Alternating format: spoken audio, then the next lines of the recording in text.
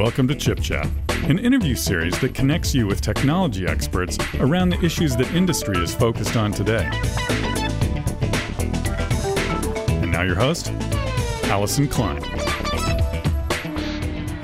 Welcome to Chip Chat. My name is Allison Klein. Today, I'm joined by Brad Berkey, General Manager of Worldwide SAP Sales Strategy at Microsoft. Welcome to the program, Brad. Thanks, and thanks again for having me. I really appreciate the opportunity. So, Brad, why don't we get started and talk a little bit about your focus at Microsoft around SAP? Well, as you know, Microsoft and SAP have been partners for the last 20-some-odd years, and I think the material element of that is we've both been running on each other's product. Microsoft runs our business on SAP, core financials and business processes across the business suite, and SAP runs their business on Microsoft Azure, and Microsoft Office 365.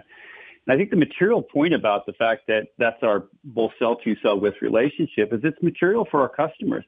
Customers expect Microsoft and SAP to work together to collaborate for the benefit of helping them innovate. When you talk to customers who are utilizing SAP today, what is it that they're looking for in terms of driving their SAP instances forward, and how does Microsoft fit into that? Customers are faced with two things that are going on right now, one of which is the cloudification of their data center. The second of which is the business transformation of their SAP applications. As many of us know that SAP is kind of reproduced their whole platform under the HANA database, led with S/4HANA, which is the new business suite application, and of course their cloud platform that is centered to that. If you think about those two separate journeys, right, the cloudification journey and the transformation journey, those go hand in hand.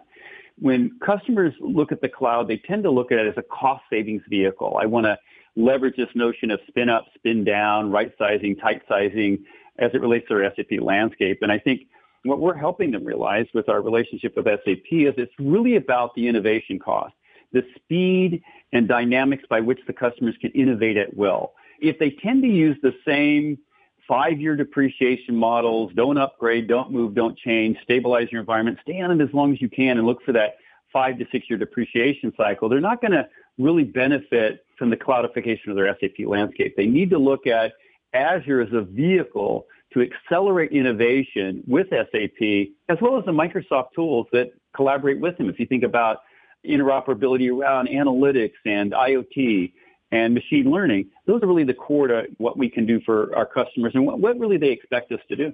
What are the key challenges in terms of running an SAP environment, running in the cloud? And then also, are there any hardware limitations associated with what customers want to do with applications like SAP HANA? The challenge is that customers tend to look at the business justification of the change, but they look at it with what I'll call classic SAP deployment lenses, and they need to look at it using a cloud operating model, which can dramatically reduce the cost to go forward. And I look at this in two different ways. Classically, their challenge has been they use a buy-to-capacity model. I need to have a house, and I'm going to have 5 children and my aunt and uncle living with me. So that's the way I see myself. So I want to buy or build to that capacity. In an Azure world, in a cloud world, you build to it. So you've got the ability to say, I'm going to start smaller and go to higher. So if I do my rollouts, I can do that dynamically. I can have multiple environments that are testing my deployment towards production as opposed to maybe 1 or 2. I can support multiple departments at will, dynamically, with their notion of doing proof of concepts or that business justification. I think the challenge they have is the differences between this new cloud operating model and a historic on-premise model. What do you think it's going to take to actually make that leap of old school SAP instance thinking and the application of cloud economics to that perspective?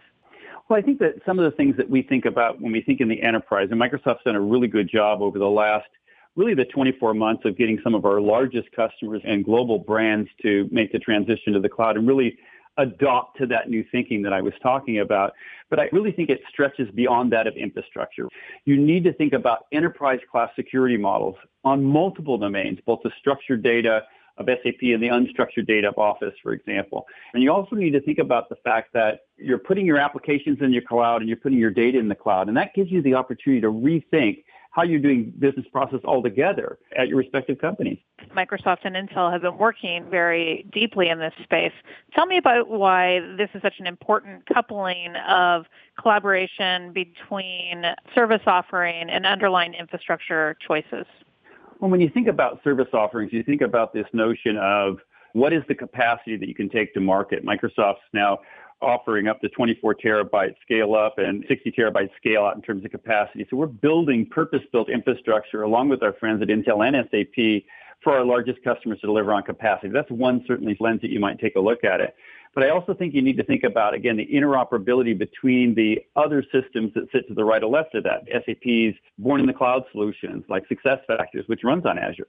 Or again, Microsoft's Office 365 and the single sign-on capabilities to those systems. You need to look broader than that.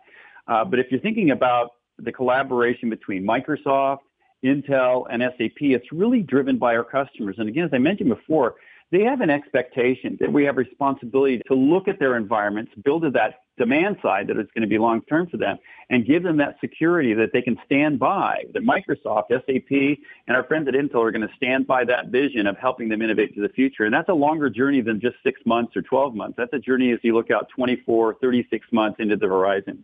When you look at the recent announcement of the second generation Xeon Scalable processor and Optane DC persistent memory, how does this interact with SAP, and where do you see the value from these products?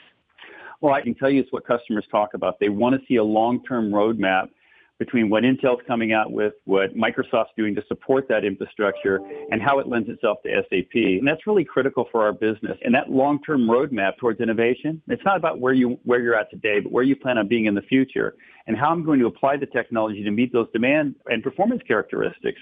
What is the best way for customers to start engaging with the Microsoft team in terms of looking at trials of SAP instances in Azure? Microsoft has a very unique approach to kind of helping our customers with these two classic journeys we talked about. You know, we're a leader in many of the Gartner quadrants across 8 areas for business transformation. If, again, you think about, IoT, advanced analytics, data lake technologies, and AI. And so there's a lot of work that we've done. We call that our extend motion around SAP. But I want to talk about that journey. We have built a worldwide center of excellence for enterprise customers under a COE banner, if you will. And in that, we've brought in outside of Microsoft, largely from our partners and SAP, and built with inside of Microsoft with well over 500 years of experience. And that organization's sole purpose at Microsoft is to engage our largest customers with an envisioning exercise to take a look at their business and understand where their journey is going and, what the timing of that journey, because not all customers have the same journey timeline. Some folks might say, hey, I'm moving to HANA next month, and I'm doing S4 Greenfield in 6 months. Others might say that that's a 12 to 24-month journey. So the first exercise is to do that envisioning effort from Microsoft Center of Excellence, which can be accessed through the customer's account team. The second effort of that is a solutioning exercise. That's where we actually take a look at their existing landscape, their proposed future landscape based on that journey, and propose to them the best cloud operating model that's going to realize the timing of that journey. And in some cases, that journey timeline speeds up. And in some cases, they say, okay, this meets my timeline. But it's really that exercise of the Microsoft Center of Excellence, engaging the customer with both envisioning and solutioning efforts, which is both infrastructure-based and business transformation-based. Well, thank you so much for being on the program today, Brad. One final question for you. Do you have a site or other resource that folks can go to if they'd like to learn more about the services that Microsoft is offering? Oh, absolutely. It's MicrosoftAzure.com on the Microsoft website, and you can search for SAP, and you'll get a landing page that'll talk about all of our partners. We have one of the largest ecosystem on the planet. Different customer references from retail to manufacturing, consumer product goods, oil and gas. And we'll give you those references because customers definitely want to see what other customers have made that journey and what were the business cases they used to move to the cloud. And I certainly encourage everyone who's listening to the call to visit us at SAP Sapphire event, which will happen in May. And Microsoft and our friends at Intel will have a booth there and resources to help our customers talk and understand the Microsoft strategy around SAP. Thanks so much for being on the program, Brad. It was great. Thank you so much. Visit ChipChat online at intel.com/chipchat. And for more information on data center technologies, visit intel.com/bigdata, intel.com/cloud, and intel.com/data center optimization.